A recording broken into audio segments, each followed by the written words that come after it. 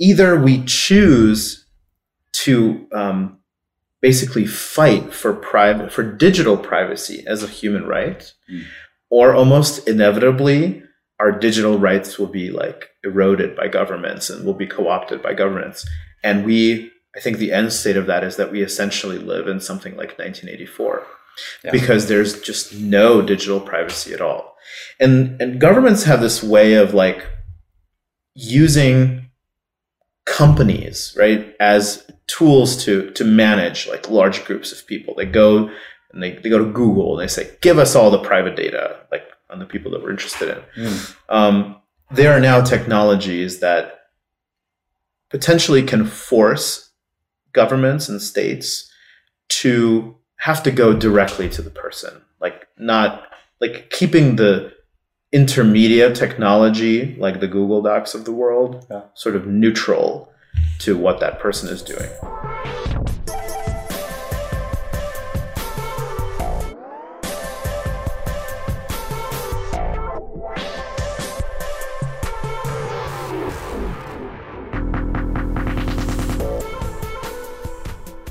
Hey everyone, welcome to another episode of the Look Up podcast. I'm your host, Mark Weinstein, and as always, I wanted to start off this episode with a huge thank you to all of you that have been listening, subscribing, following along, commenting on the social media posts. I sincerely appreciate and feel humbled by all of your support. So thank you, thank you, thank you. So prior to starting, this podcast, I've worked in a number of different industries, and I think it's really unclear as to what I do outside of my work with Look Up, especially because it's really represents, I would say, 80 to 90% of my social media presence, which is really, as we discuss on this show, just a small part of my life. We all present avatars of ourselves on social media, or we don't convey the full picture or full story of our lives. And some of this is intentional, and some of it just happens unconsciously.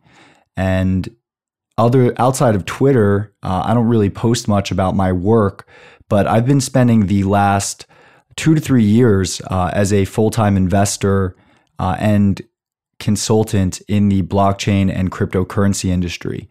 I got into the space unofficially in 2013 when I first learned about and invested in Bitcoin.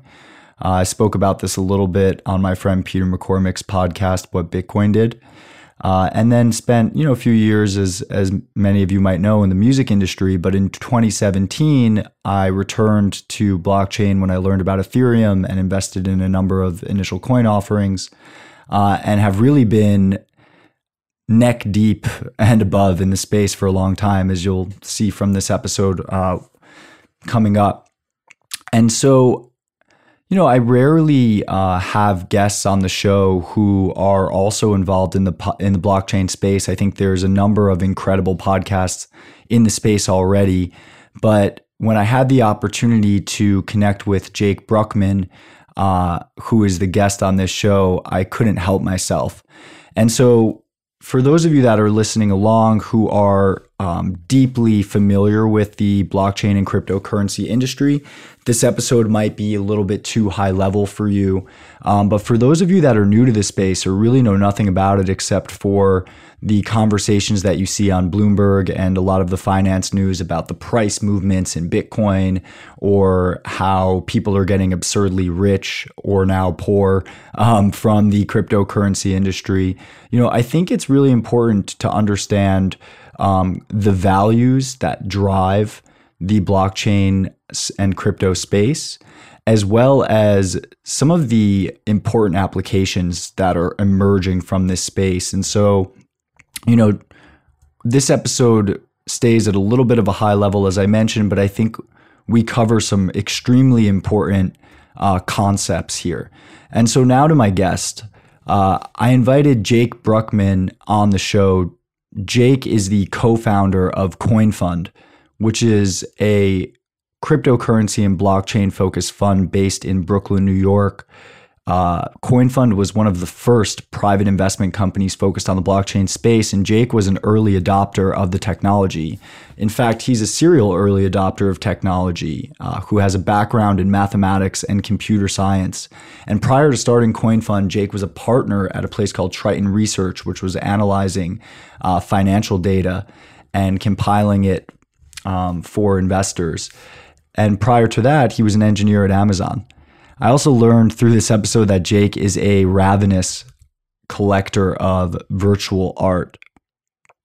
So Jake and I first connected on Twitter, actually. I was working at a venture fund called Wave Financial, and I was exploring a pretty nuanced topic in the blockchain industry called generalized mining, which is really just a fancy way of describing participation in a blockchain network. And one of the cool things about what people in this space call quote unquote crypto Twitter is that, anyone who's entering the space who has a question or who's learning can really just comment and tweet at some early adopters, and oftentimes they'll get back to you. So I tweeted about generalized mining. I had some thoughts that I wanted to share and some questions, and Jake responded, which I thought was really cool. And then we started connecting more on Twitter, finally met in person last year, and have been interacting ever since. And I think he's one of the greatest thinkers, greatest minds in the space.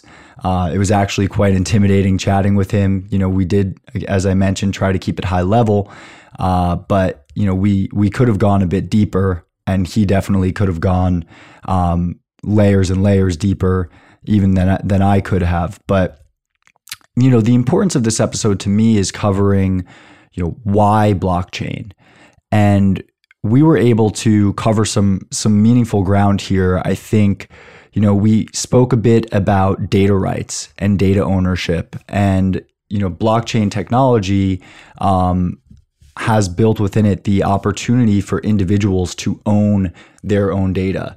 We also talk about privacy, which is a major theme in the blockchain space. Privacy as a human right, a fundamental right not to have to give governments and big corporations access to key information about yourself. And then we started getting into governance and the future of the coordination of resources, which can be described through a new form of organization called the distributed autonomous organization, which we dive into. And finally, we went with some fun topics like digital collectibles and virtual art, which this technology called non-fungible tokens, or NFTs, enables. And so it's a really fun episode for me to be able to move into and discuss an industry that I've been participating in for almost the last 3 years, and also to share with you listeners some important concepts and companies that are coming out of the space. So I hope that you enjoy it. This has been one of my longer introductions, and so I'm going to let you go and just listen to Jake Brukhman and what he has to say about the future of Web 3.0. Thanks.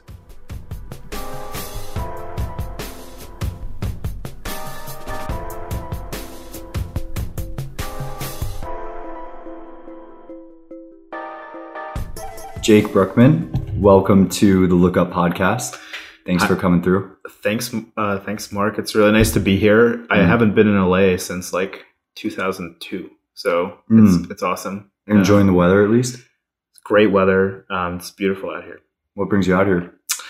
Fundraising in California and SF, and then also CoinFund's former CTO actually lives in LA here, so I'm staying with him for the weekend. Oh, nice. Just to catch up. Yeah, just to catch up. Oh, that's cool. So it's great for me because I got the opportunity to have you on the show. It's like I was telling you, it's rare for me to have someone from the crypto space. I don't even know if my listeners know that I work full time in the crypto and blockchain industry for the last 2 years. Yeah, you definitely did. Yeah, and you're a name. Oh yeah, yeah, right.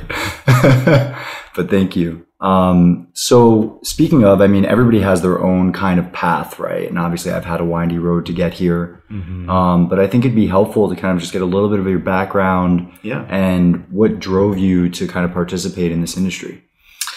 What I like to say is that I'm a professional early adopter of technology. So I had like the first iPhone in January of 2008. Someone on Twitter said that wasn't early enough, but it was pretty early. It was like the first 6 months of the iPhone. I learned computer programming when I was 14 years old because my parents had a computer in the house early, and so on and so on and so forth. But my journey is essentially that I am a computer science math guy. I went to Rutgers and then NYU Courant for math. I worked in the hedge fund industry in New York for about 5 years. I worked at a big Highbridge? Yeah, I worked at a big hedge fund called Highbridge. Then I kind of became a little bit disillusioned with Wall Street and the culture. It was a little bit dry for me. Yeah. And I was like, let me go to pure tech. So I went and worked at Amazon. When was this? So around 2012. I went. So in 2012, at a place like Highbridge, were you allowed to have a beard? For those of you that aren't looking, Jake's got a really nice beard, and I feel like Wall Street in 12, you weren't allowed to have one. That's why I like. I feel like we had people who had beards, but we weren't allowed to like wear clothes that were too bright. Like if you wore something ridiculous, too red, like someone would say, "Hey, what are you doing?" Yeah, don't stand out. Sit at your cubicle. Okay, so you left Highbridge because they didn't let you wear red, and then you moved over to Amazon. Yes, and then so I ran a team. That was actually a really, really great experience and very fun. Ran a team. We built a product from scratch. It was an ad tech product for them. Some stuff like Google has been doing for 20 years, but for Amazon, they were just sort of getting around to it. And it's basically a platform where companies can run ads on all the Amazon properties. Oh, cool. And that was very successful very quickly because it was a no-brainer.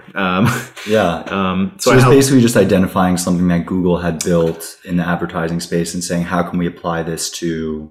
Yeah, well, I would even say it was like Amazon was doing a lot of ad sales manually, which is weird because it's like a technology company. And they said, hey, guys, like, why aren't we automating this? So we automated it. That's cool. That was our team. And then after that, I was going to go and be an entrepreneur. It was sort of misguided. I didn't have like a great startup idea or anything. Yeah. And so, I quit my job at Amazon, but I immediately kind of got recruited back into startup tech. And I became the CTO of a company called Triton Research. Okay. Which did some really cool, basically financial research. So they would source all these data points from the internet about private technology companies like Uber, and they would reconstruct their financial models. Oh, no way. Yeah. So at that time, all of this was non-public information, at least the financials of some of these tech giants. Exactly. And you guys would take the publicly available data. We would turn it into financials. And so very interestingly, the data would leak, right? So some executive from a company would go into an article and say, oh, we had this much sales in that month of that year. And our job was to take all of this stuff, like this unstructured data, and pull it out and like organize it and then use it as a data point. So we did that very, very successfully. And along the way, as I was doing all of that, I learned about Bitcoin in 2011. So I had a friend, he said, hey, look at this weird digital currency that people created, and then it sort of went from there.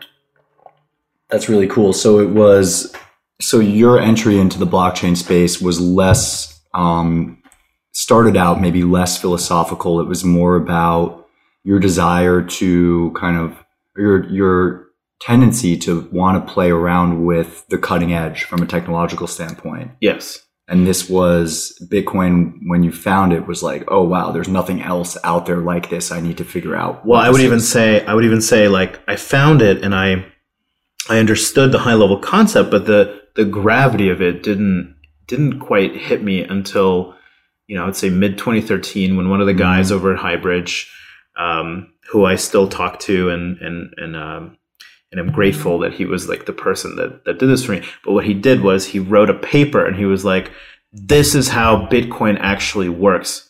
And he explained it to me. And once I figured out how it works, that's when it was like, poof, and that's when it sort of clicked for me. And I started learning, started reading the Bitcoin subreddit.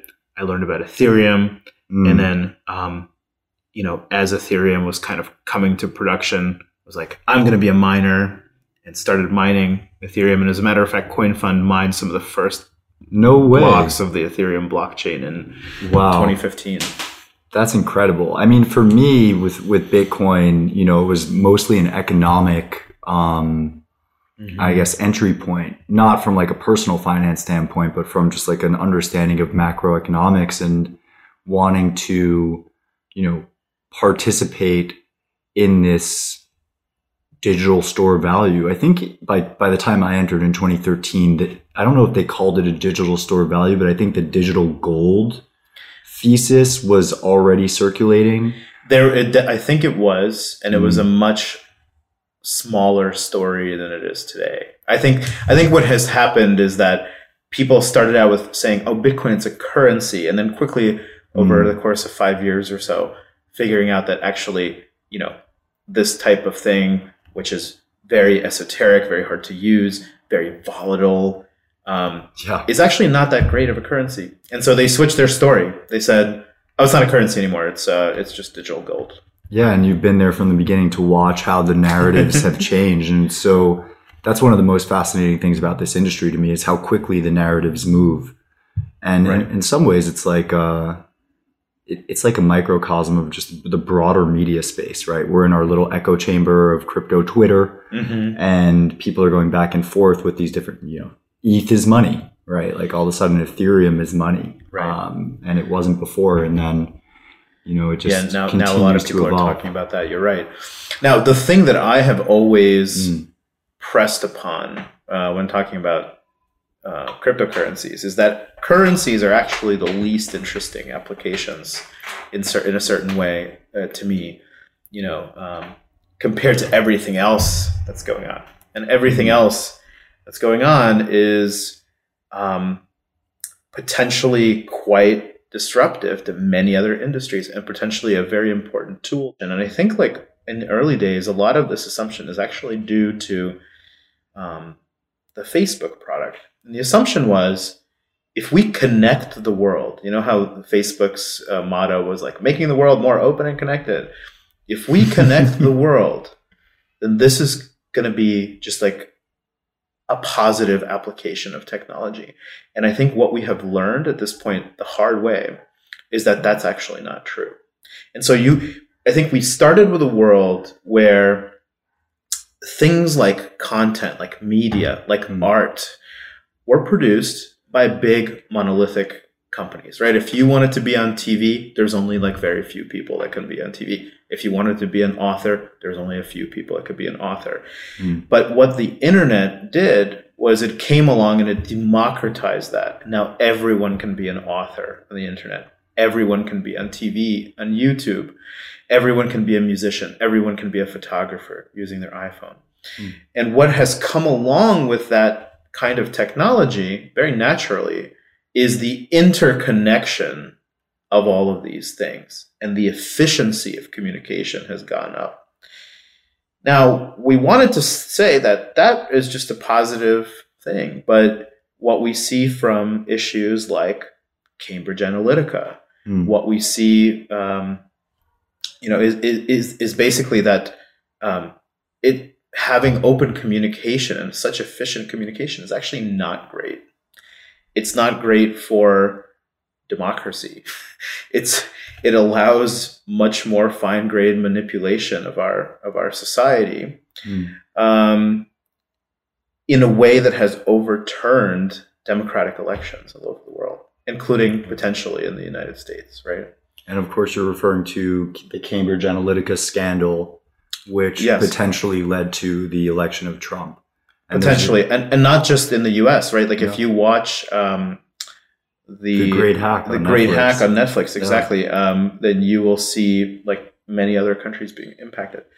And as runoff of these kinds of issues, of the fact that our society now runs on the technology that's built by just a few they're called big tech companies, right?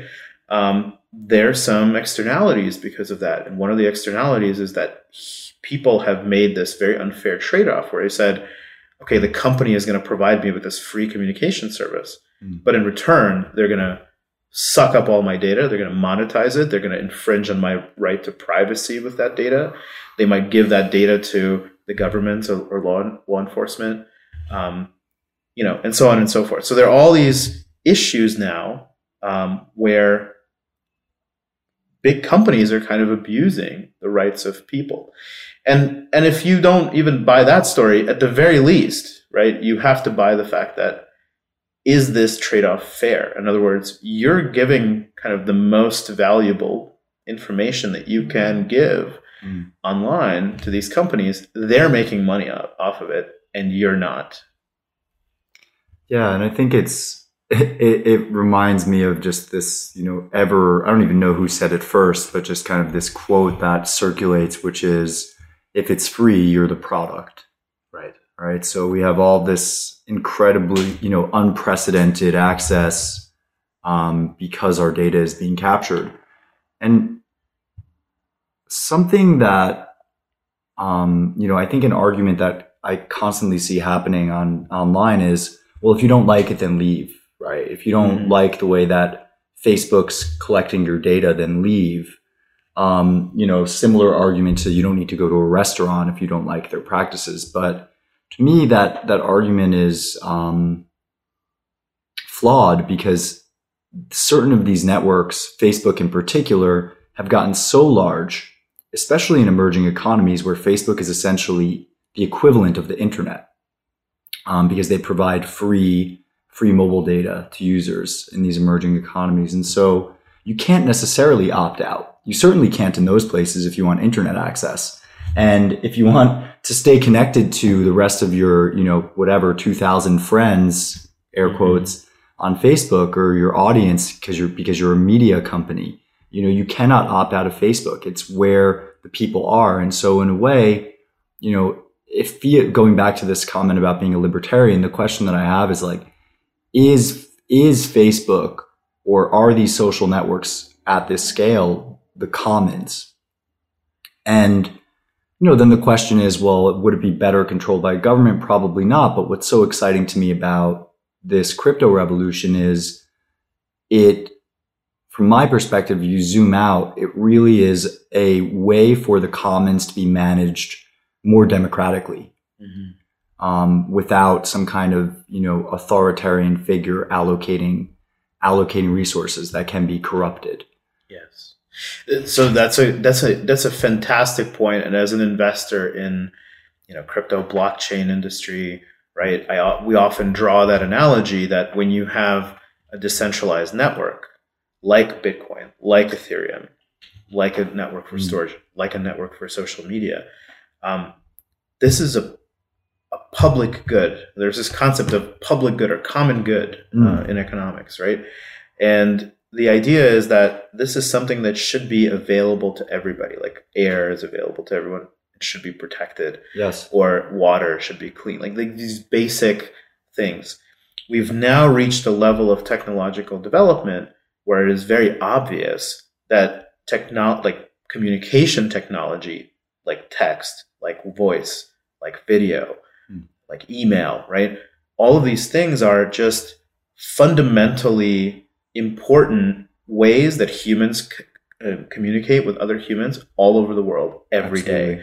And so I think, in my opinion, there's a strong argument to say these things should be common goods. They should be neutral to the information that's going over them. And they should not be controlled by private corporations that, take this data and use it for their own purposes. Arguably, they could be regulated, and often are, right, regulated by governments, but that doesn't mean that they necessarily have to be governed by governments, right? And so the really exciting piece of blockchain that you're alluding to is that these networks are experimenting with ways that the users of these networks, the people who have the most to gain and lose, by participating in that network, actually get a role in governance. And what we're seeing, and it's very early days, but is that might actually work. And that's so interesting that I don't even think we were planning on covering governance, but it's so interesting that we landed here because it's only within like a very, I would even say even a small group in the crypto community has it really, this discussion kind of happening all the time. And I think part of that is with the recent resurgence in DAOs, which are distributed autonomous organizations, and as you said, governed by people, by the users of the network. We're finally having these conversations, but outside of crypto, nobody's talking about what's happening, which is probably the greatest experiment in governance models since potentially the American Revolution. And the stakes are low, right? So you look at things like there's one called Moloch DAO, which has been, very active, and it's mostly for providing grants to developers to build. But I don't know, it's just a fascinating time right now in the space because it's not necessarily financially driven, but it could, lead to the way that people coordinate, globally in the future. Maybe not 5 years, maybe not 10 years, but maybe 20, 30 years, especially as things increasingly become digital. Well, so this is interesting because I actually do think that this issue, in other words, the issue of corporate responsibility while maintaining these kinds of technologies that are public goods, have actually come quite a bit into the forefront of our political discourse here in the U.S. Like, for example, Elizabeth Warren, recently put forward a proposal that says, hey, we should break up technology companies. And by the way, let me be clear. I'm not necessarily endorsing Elizabeth Warren. In fact, I'm a big fan. This is not investment advice. And this is not investment advice. I'm a big fan of Andrew Yang, but but just on the substance of it, what she's saying is, if you're a big technology company who runs a platform, in other words, you're providing the infrastructure on which something like an Amazon marketplace lives or an ad marketplace lives, then what you have to do is you have to recognize that you have a conflict of interest.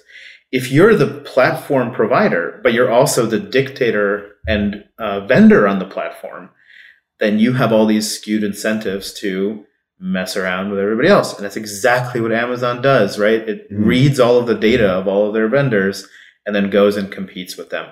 That's exactly what Twitter does. It reads all of the data of their users and it goes and censors some of them. That's what YouTube does, and so on and so on and so forth. And what Elizabeth is saying is that, hey, you should separate the roles of the platform and one of the providers on the marketplace. Absolutely. Now, that's definitely like a solution. Is that the best solution? I don't know, but maybe that's a step forward toward a system that's more. And with these new governance models, at least in these decentralized networks that we're exploring through crypto and blockchain, you can do both, right? You can have participants whose responsibility is to manage the content in the platform, and then you can have participants whose responsibility is to just manage the platform itself, right? And there can be all sorts of combinations of that. Well, I think what blockchain would do in Elizabeth Warren's context, as she talks about these platform utilities and companies that are participating on them, is we actually simplify the problem in a way, because we say, just take the company out, then you don't have a conflict of interest, because the provider of the network, of this service or of this marketplace is just a computer program, and everybody is a user. So there's no and that gets down to the idea of, so in that instance, now we move into permissioned versus permissionless. And if you remove a company as we as we know it.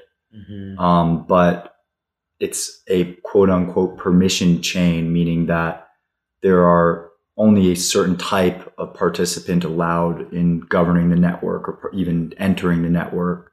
Then it still kind of has that some of the same challenges, right? It could just be, a group of developers that are, controlling the network, which for some use cases is fine, but permissionless means that anyone can participate. So for these common, potentially what I believe might be considered common goods, like Facebook social media network, for example, I think it would have to be permissionless. There's a very important distinction between sort of things that are permission and permissionless, in the sense that if you're a corporation, right, like you're often after profits. Yes. And so as you run this platform and as you interact with your users, always in the back of your mind is this idea of like, what's our margin, right? How are we generating revenue for our shareholders or for our private owners? And often in the context of a permissionless network or a decentralized network, right, you don't have that fiduciary duty because there's no ultimate like private or public beneficiary of the business model. The business model simply exists there to facilitate whatever service the network is offering, but not necessarily with margins. And that's again one of the most interesting parts of all of this is we're talking about new economic models. So we have new economic models that move beyond the idea of private corporations, and we have new governance models that move beyond, I think, what we've been able to achieve to date. And you kind of look at the intersection of those two, and it feels like almost, we're in this petri dish of just, massive experimentation. And when we go to these conferences, like I think you were in Berlin, I was just in Berlin at Blockchain Week as well. There's just this excitement, when you forget about all of the price hype and things like that brought many people into the space. What gets me going is this, idea that we haven't reached the pinnacle of human coordination. Right. And now we have a new, it's technology, but it's technology enabled, it's technology enabled by microeconomics and game theory that can allow us to move beyond, I think, as an example, a democracy and a free market capitalist society, which have been the best performing, structures to date. But I think we'll see an evolution beyond that. So so I have some thoughts on that topic, actually. So one thing that let's just acknowledge, right, is that like, how long have humans been around on the planet, right? Probably a couple of 100,000 years, right? Yeah. How long have we had serious you mentioned human coordination. In other words, organizing large groups of humans. Well, probably a few thousand years, I don't know, 5,000 years, maybe even 10,000 years. Point is, it's a very small amount of time compared to the time that we've been around. Unless you believe in ancient aliens. Right. Let's not go there. 30,000 years, Graham Hancock. Yeah. You can't do a podcast. I actually saw Graham over in New York. I saw his talk, but oh really? Well, let's not.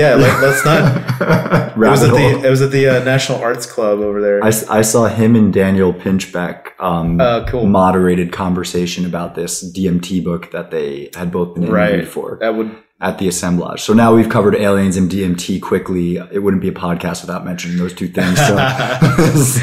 Well, it's definitely fun to think about. But my point is, so we've been around for a long time. We haven't been organizing for that long. And then if you look at the modern tool for organization, which is the corporation, right? It's only been around for hundreds of years. So the point is that we have had very little time to study governance systems. We have our democracies, we have our dictatorships in the world, but those systems move really, really slow. When you get into blockchain world, you suddenly can iterate systems at the speed of software. And that's really powerful for experimentation. The other thought there that I've had is, as a member of some of these DAO experiments, it's clear to me, a few things are clear to me. Like one thing that it's clear to me is that most of the interaction, like when you're in a DAO like Moloch, most of the interaction between the people in that organization happens not on the blockchain. It happens in real life. It happens in meetings. It happens in phone calls. It happens in chats. And only when the decision has been made by the group, then you kind of go to the blockchain and you settle it. And so that's actually really nice. You don't want to be in technology all the time. You want to just interact with your fellow humans, and you have a very simple, straightforward technology that coordinates that and enforces sort of the mandate of whatever you're doing. You know, the other thing that starts to become obvious as you hang out in DAOs or you're just studying like kind of governance is that when you implement governments on a local level, that's always better than having some kind of large monolithic entity that dictates what everybody in the world or the country or the city has to do. Because people who are local, they know their local problems, they know their local weather, they know who their neighbors are, right? And so there's almost like I've been toying around with this idea of like radically local government, which means imagine that you had, you know, not just your federal government, not just your state, but you maybe had a governance system for, you know, you and your roommates. Then you had a governance system for your block. Then you had a governance system for your neighborhood. And only then would you go on the city level, and only then would you go on the state level, and so on. And I think if you can find a way of solving problems locally, first of all, people are much more willing to do that, and much more willing to do that in the correct way for how those problems should be solved. And you stop having to have these monolithic things like, you know, dictatorships kind of impose these very general rules on everybody. I think local governance is very powerful, and the technology for local governance has to be enabled by things like decentralized networks or blockchains or some kind of digital tech. Yeah, that's an interesting point. I mean, in some ways, I definitely believe that when I look at, you know, when I look at governments, when I look at companies, you know, something that I think we've taken for granted or we've taken as a given, at least in American society, is growth, right? That these entities, the way that incentives are structured in our current system, growth is rewarded. And, you know, when I think about this in kind of like the natural sphere or the biological realm, there's a natural ceiling to growth. You know, like that's why we don't have giant organisms the way that maybe there once were with dinosaurs or something like that. I don't even know. I think in Australia they have some larger organisms, but I think about one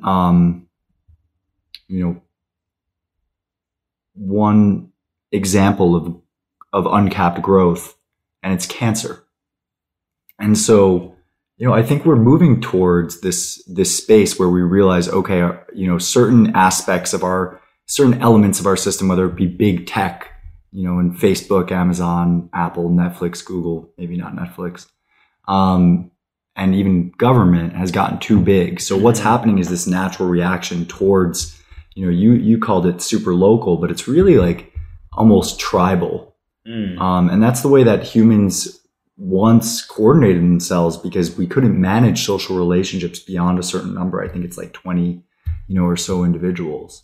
I don't know. What's interesting to me though, that, you know, just touching on what you described, is participating in a DAO and still having the human connection. While that is great, you still have your human problems. So, you know, the tech isn't going to solve that, you know, that issue. And if you need human coordination outside of the technology, then you know, you might never be able to coordinate resources at scale. Is that because there are obviously benefits to scale to a certain extent, which is the flip side of what I was just saying.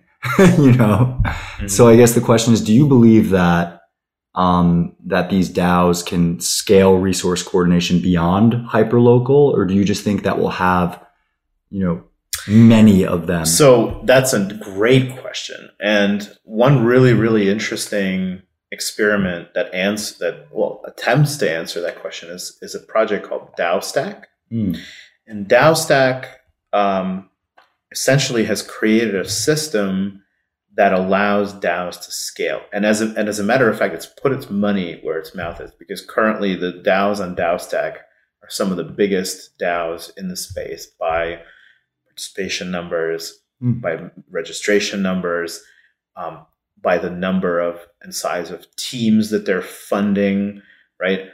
In fact, I think that one of the technology teams funded by a DAOstack DAO has now outpaced, it's now bigger than the original DAOstack team. So that gives you a sense. Now, how does DAOstack approach this problem? Well, it says, look, obviously, you have if you are at scale, you have to serve a lot of issues. You have to do a lot of decision making, and that decision making has to be very widespread. And of course, DAOs work on proposals, right? People come together, they read some proposal about how to allocate capital or work or people, and then they vote. And if it passes, then that proposal, is executed by the DAO. Now, at scale, you can't have everyone look at all of the proposals. And so what the DAOstack system does is it floats the most important, most impactful things to the top, but just a few of them.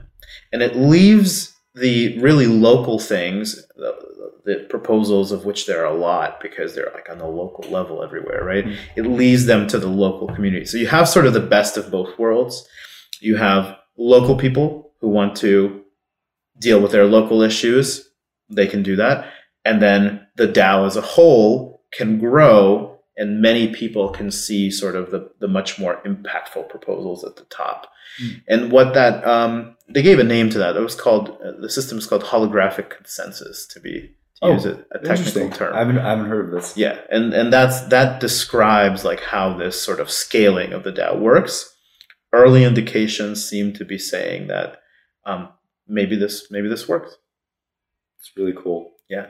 It's so funny to just, again, start from square one with these concepts. Right. But sometimes I think we need to cultivate that know nothing mind in order to move past what we already have. Like, it's going to be this band of cypherpunks and, outsiders that are going to change the world, change these systems. So that's very cool to hear about an experiment that's working like that.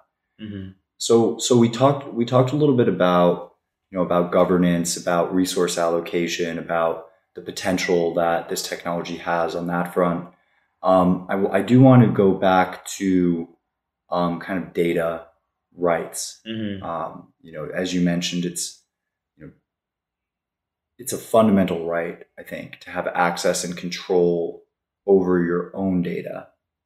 How are, obviously, I guess, framing the problem, we look at, other than Cambridge Analytica and the way that we're manipulated, potentially manipulated, we also have hacks, massive hacks. I think Facebook had 50 million users, data compromised. So that's the problem. Kind of, where do you see the solution set here in our space? Well, so you just said we have it as a right to own our own data. And as a matter of fact, that is not true, right? So if you think, should it be? Absolutely. Yeah. It should absolutely be true. But let me just say what I mean. So if I want to do a personal journal where I want to put in some very private things that I don't want people to read, and I write that down on a piece of paper, that is a pretty private work. I can like secure it somewhere in a safe, etc. this is private to me, and everyone, this is not a concept that... Until your nosy sister comes in and reads it. Well, she'll have to break a big safe. But here's the point. If you do if you do the journal in a Google document, you actually don't have those same privacy guarantees, because Google can take your data and run a machine learning algorithm on it, or it could give it to a law enforcement agency against your will, or something like that, right? So the way that you're using these two technologies, a paper journal and Google Docs, is not different. Like, it's your intention is to write down something personal and private and keep it from others, but the result of using those two technologies is very, very different, right? So this is a huge problem, and I think that we basically come out into two different worlds. Like, either, and I wrote an article about this on Medium, but basically, either we choose... I'll post a link as well to that, because I really enjoyed it. Thank you. So either we choose to basically fight for digital privacy as a human right, or almost inevitably our digital rights will be like eroded by governments and will be co-opted by governments.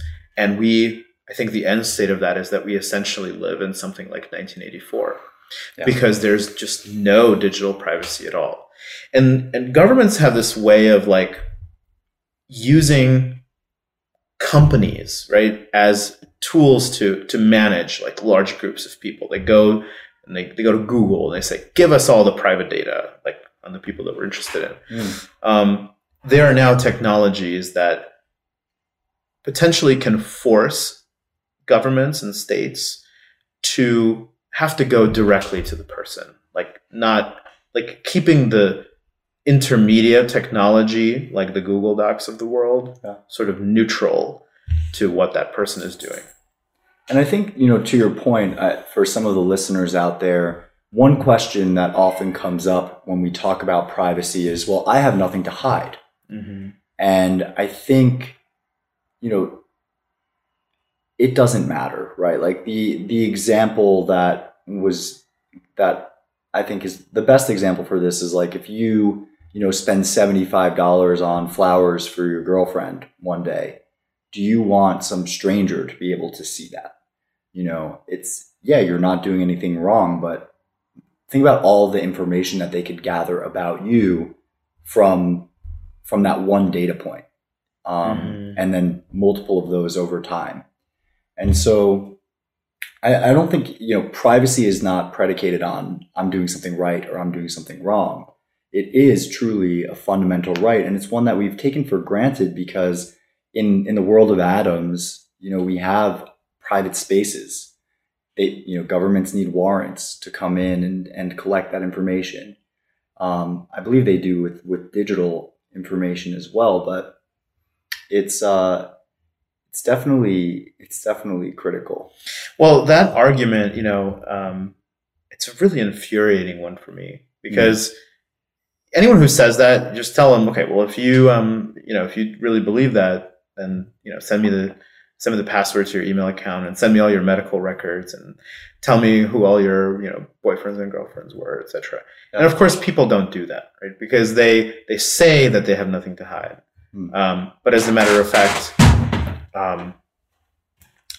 they don't, there's information that they would prefer, like, not to share. The other thing is that when you give a third party access to your private data, you create an agency problem. And the agency problem just means that if someone is acting on your data, are they acting in your interest, or are they acting in their own interest, or are they acting in the interest of a third party? And unfortunately, this kind of power tends to get very abused, right? So part of why privacy is important is because there's an element of it that is a human right. But the other part of it is that there's no better way of implementing kind of a just world, right? Because we know that that these third parties often abuse the their rights to your data as well. Even if they don't, if there's the potential for them to do that, it's, it needs to be changed, because over time, it's just a matter of time until someone becomes a bad actor on that front. And we've probably already reached that point, right? Because of the number of scandals that we've seen when it comes to data. One really like simple thought experiment that I've performed here. Like, have you ever? I'm not sure how old you are, but have you ever used AOL Instant Messenger? Oh yeah, for sure. So like back in the day, everyone in the dawn of the internet. Right? What was your screen name? What did you say? My screen name was like Discrete Jake or something. Oh, nice. Because I was studying discrete math at the time. I was Bubba Chunks, because that's what my sisters called me.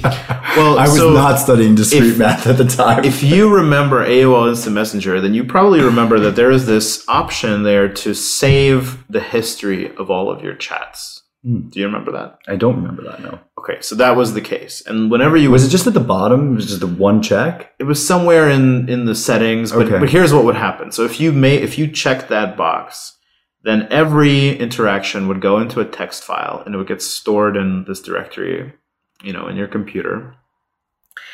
And the thought experiment was, for anyone who's done that, like, ask yourself, how many times did you go back to your history to actually look something up? And I think what you'll find is that most of the time, it's never. But the fact that history exists probably means that it contains something embarrassing that you've said. It probably contains something that you said behind somebody's back that you wouldn't want them to know. It probably, for some people might contain an admission to a crime, right? Whatever it is, the costs of keeping that data around probably massively outweigh the benefits of having a history of that data. And this is something that like Signal has recognized. Like in Signal, you have ephemeral chat, which means after a day or a week or a month or whatever it is, those chats just go away because they're never used for anything. It makes sense. I mean, yeah, absolutely. That makes perfect sense. And yet here we are in this, in the current state of the world with almost boundless amounts of information on each and every one of us stored somewhere, right? Or stored in multiple places by multiple companies and leveraged in ways that I don't think we fully understand. And so unless we move to a world where everyone is just completely shameless and everything is public and it's like this radical transparency, which I don't see happening, and it wouldn't even make sense because institutions would also need to be completely transparent, and there's some issues there as well. Thinking about healthcare, right, as one example, then absolutely, we need to move into a world where privacy is default. So how do we get there? Well, I think as a first step, probably what is likely to happen is that there will be some, especially in the US, like legislation passed. We see some legislation already passed in Europe to the effect of privacy. But, by and large, as long as we have this model where, single companies are responsible for our data, I think there's still like a lot of potential for abuse. So what gets me really excited is when I see things like decentralized storage networks. And what that means is just like a network where you can store data, but only you have access to it. It's like encrypted. Nobody else can know what it contains. You have the keys, etc. And on top of those kinds of networks, what you can do is you can build, the Google Docs of the world, but ones that are not able to be abused by, a central entity or corporation, right? Ones that a machine learning algorithm can't get into, and ones that only you have access to, and you choose who else does. So what we call that in the blockchain space is self-sovereign data. And one investment, for example, that my fund made recently on this in this area is a company called 3Box. And 3Box gets its investors really excited because on the one hand, it has some great features for applications in Ethereum. And on the other hand, it has this amazing use case for traditional companies that are creating things like IoT devices and storing a lot of user data. And what these companies have actually started to do is, started coming to us and saying, listen, we don't want the liability of storing private user data. We don't want that to get hacked, and we don't want our customers to sue us. We actually want to store that data in a decentralized network and have the customers be in charge of their own data. This is now becoming a trend. It's great to hear. I mean, it's great to hear that it's moving in that direction. And technologically, it's possible right now at scale, or are we still kind of, figuring that out?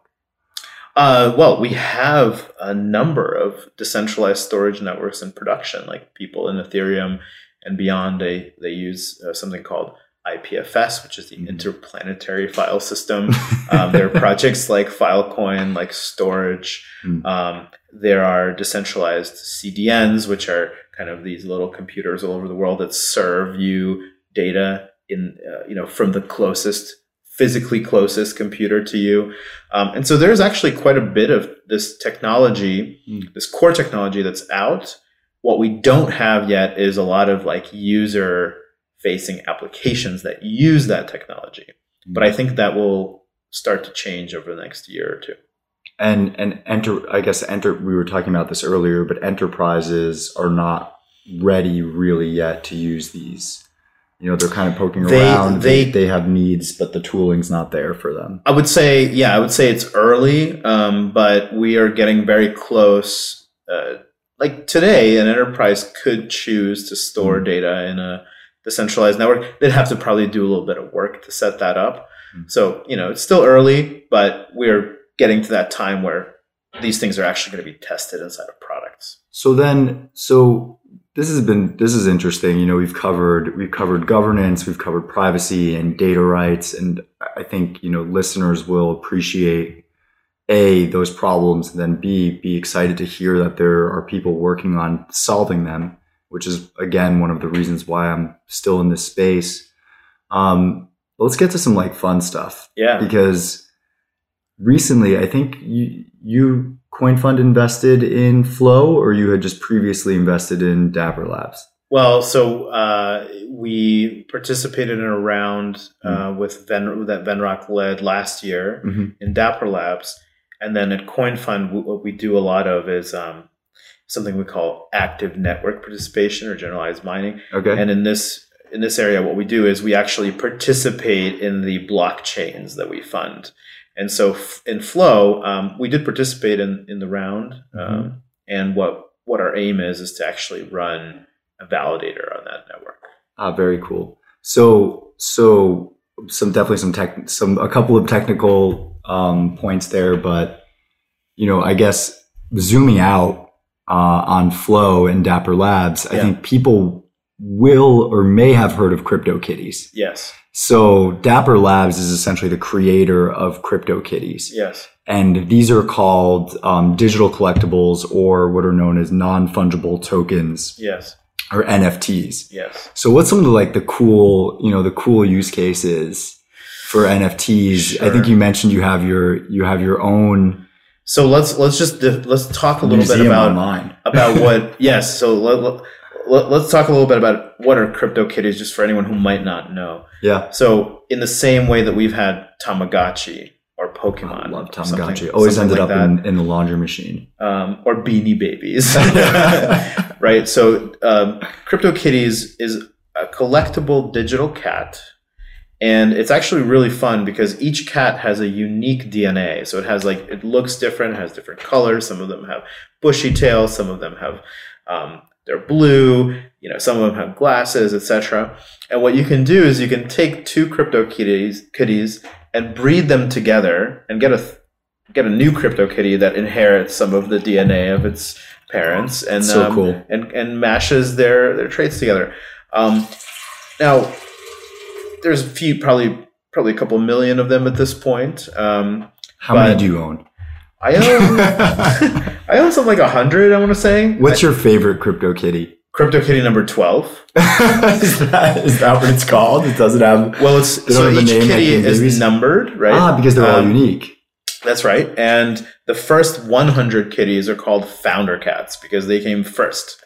So I actually own CryptoKitty number 12. Is CryptoKitty number 12 and are all of the founder cats like big fat cats because they're founders and, disappointingly, most of the founder cats are actually really plain because they came first. And only later did the really cool features started to come out where you had like striped cats and fluffy cats and what have you. But and listeners are going to think this is crazy, and I agree, but I'm actually selling CryptoKitty number 12 for $1.3 million.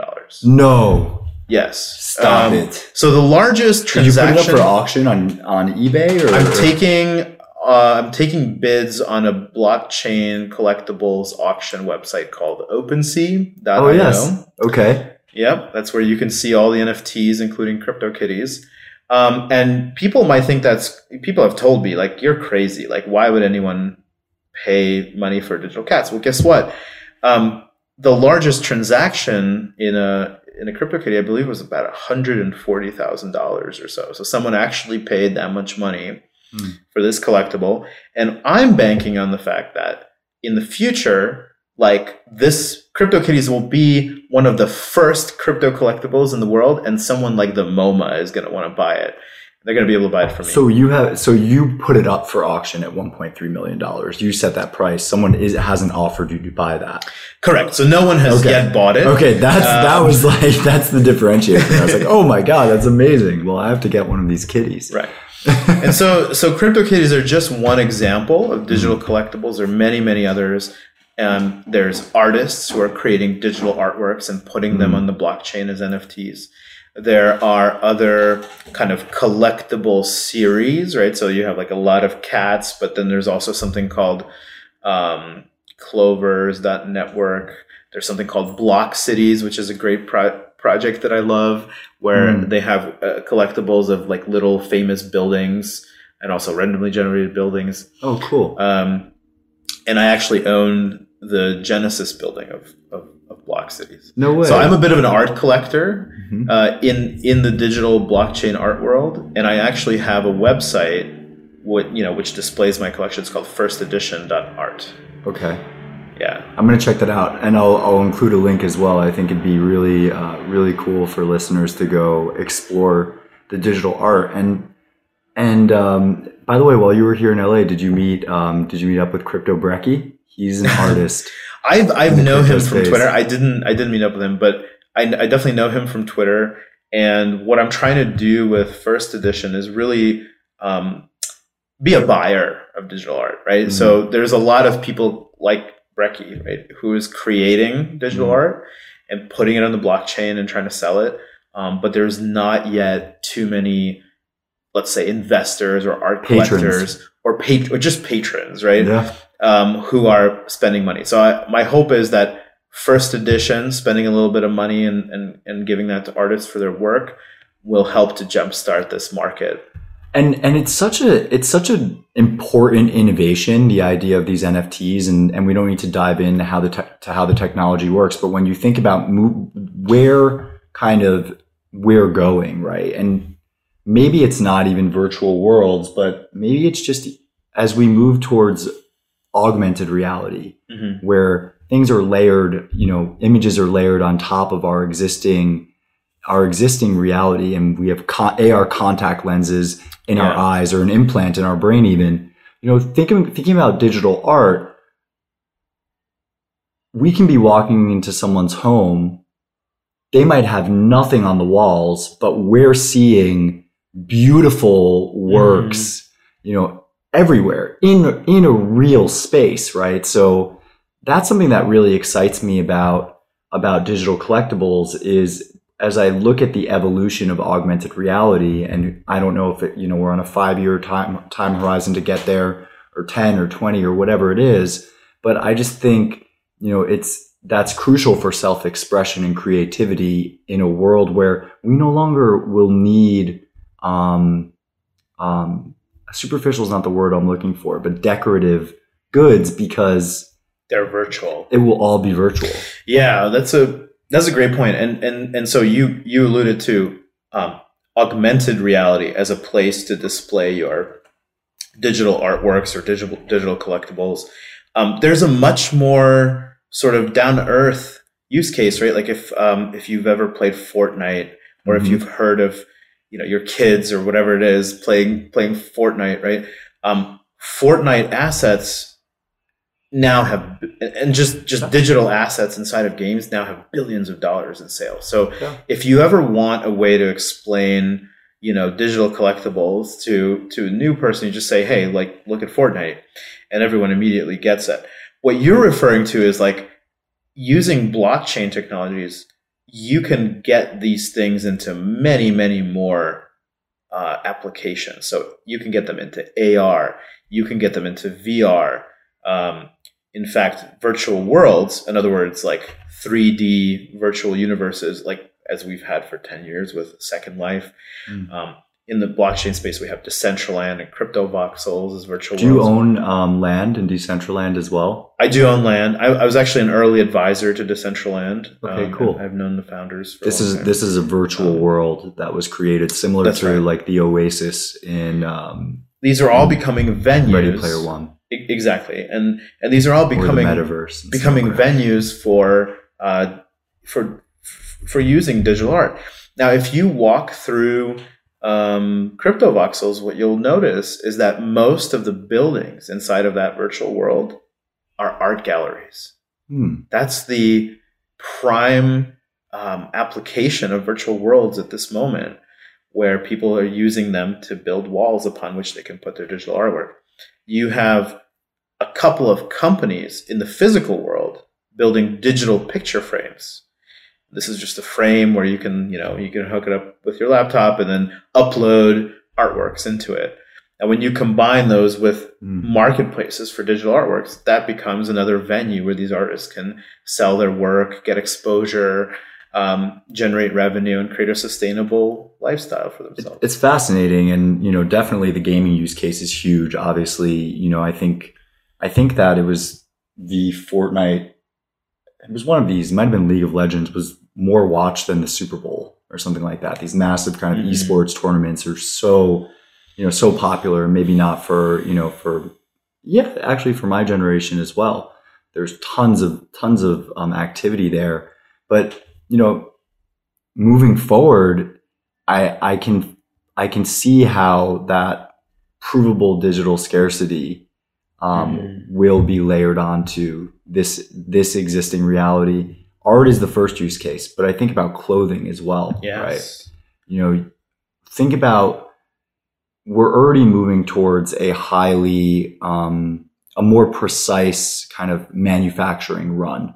When people create shirts, it used to be like a company would do a run of 10,000 units and know that if they sold 1,500 units at Nordstrom's, or Nordstrom's knew if they sold 1,500, they'd break even, right? So they'd order 10,000, 1,500 break even. There's a ton of waste on the back end. It's hard to recycle these materials, the cloth that we're wearing. I could see us moving into a world where we're all wearing a hemp t-shirt, and we all have our AR goggles on or whatever AR in our brain, and we all just get to express a new weird piece of whatever digital clothing every day. And it's already started on Instagram.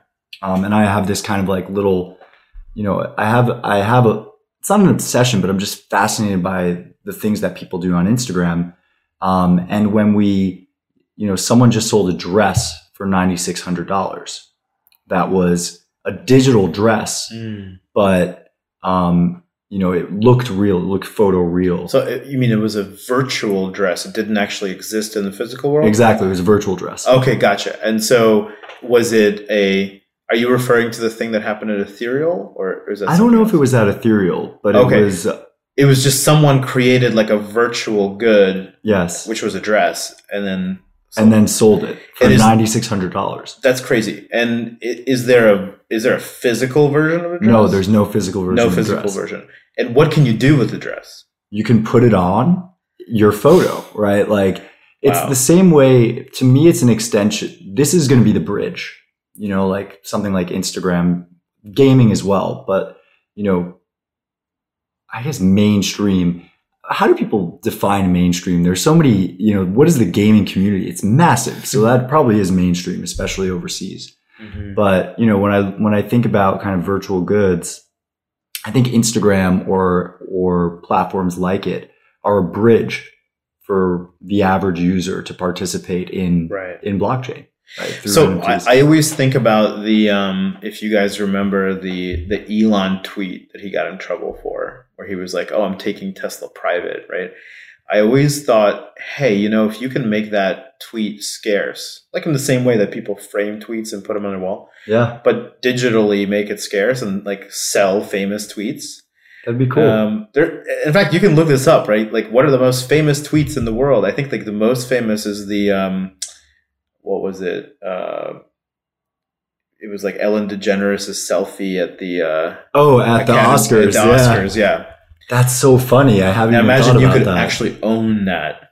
Yeah, there's so many different possible use cases for what you can own and trade, and I don't know. It's interesting, and it's all because of this simple concept of scarcity, right? Which goes back to why many people invested in Bitcoin in the first place. There's another really interesting angle to to these like digital artworks on the blockchain for me, which is that if you think about the art world today, very few artists can actually make a living doing art full time, and a comfortable living at that.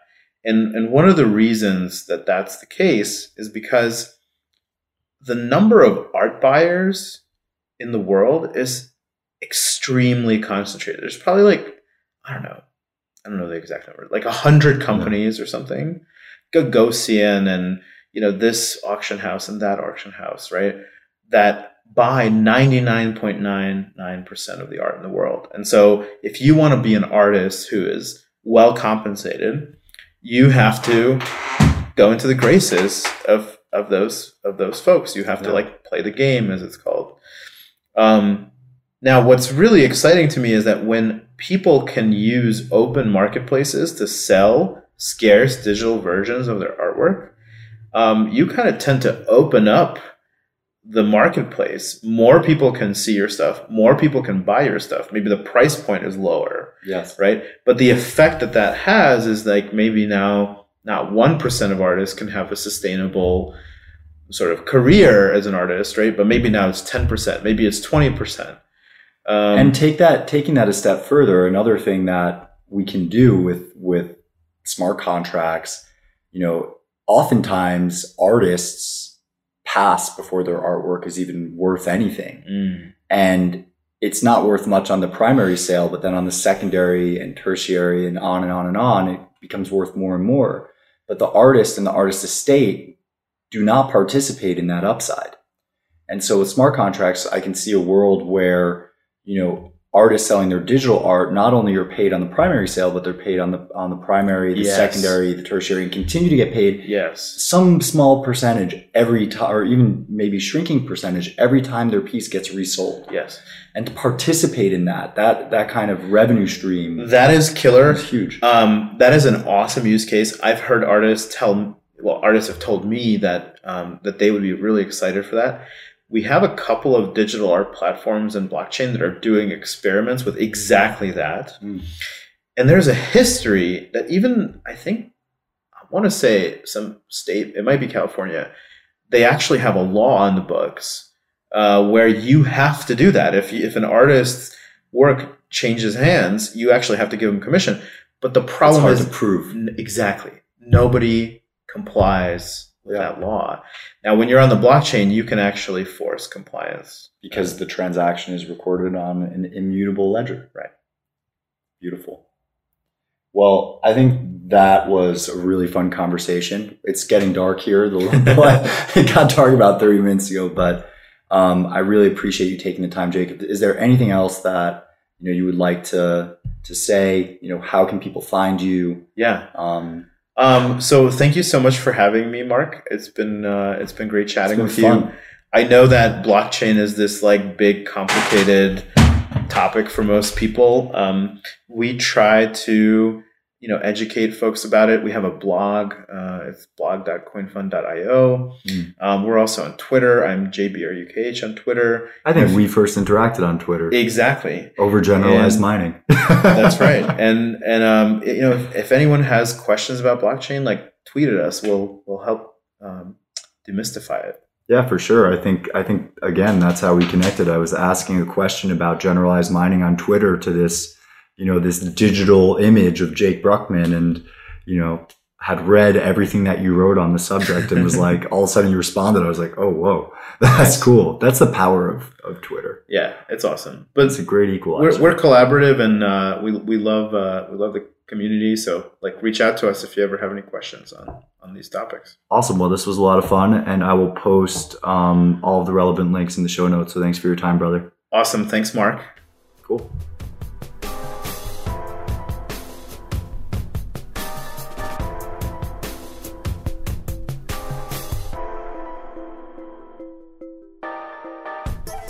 Thank you for listening. I hope that you enjoyed that episode, and I hope that you're enjoying the podcast. It's been a really fun ride so far. I just get so excited every time I meet some of these incredible people and just love sharing their stories and ideas with you all. You can learn more about the show at thelookuppodcast.com. That's THE, lookuppodcast.com. You can follow me on social media at Wark Meinstein, WARCMEINSTEIN, on both Twitter, Instagram, and Medium, and Facebook. We have a Facebook page for the show as well, The Lookup Podcast, on Facebook. So check us out. You can also subscribe to our mailing list on the website for more future updates. If there's anything from the show that you want to catch, I've posted that in the show links for you to check out. And if there's any way that I can improve, please let me know. Feel free to reach out. If you have any guest recommendations, please let me know. Other than a couple of individuals who are helping me out in the background, this is a passion project, and I'm always open to feedback and any kind of support. I want to thank Sam Palumbo and Patch Kid Music for the sound editing and the intro and outro song that he created. And I want to thank Hello There Collective for their support on my social media. You can check them out at hellotherecollective.com. All right, that's enough for me. I'm sure you're ready to go on to your next activity. Thank you for listening. And please come back again next week for another episode of the Lookup Podcast.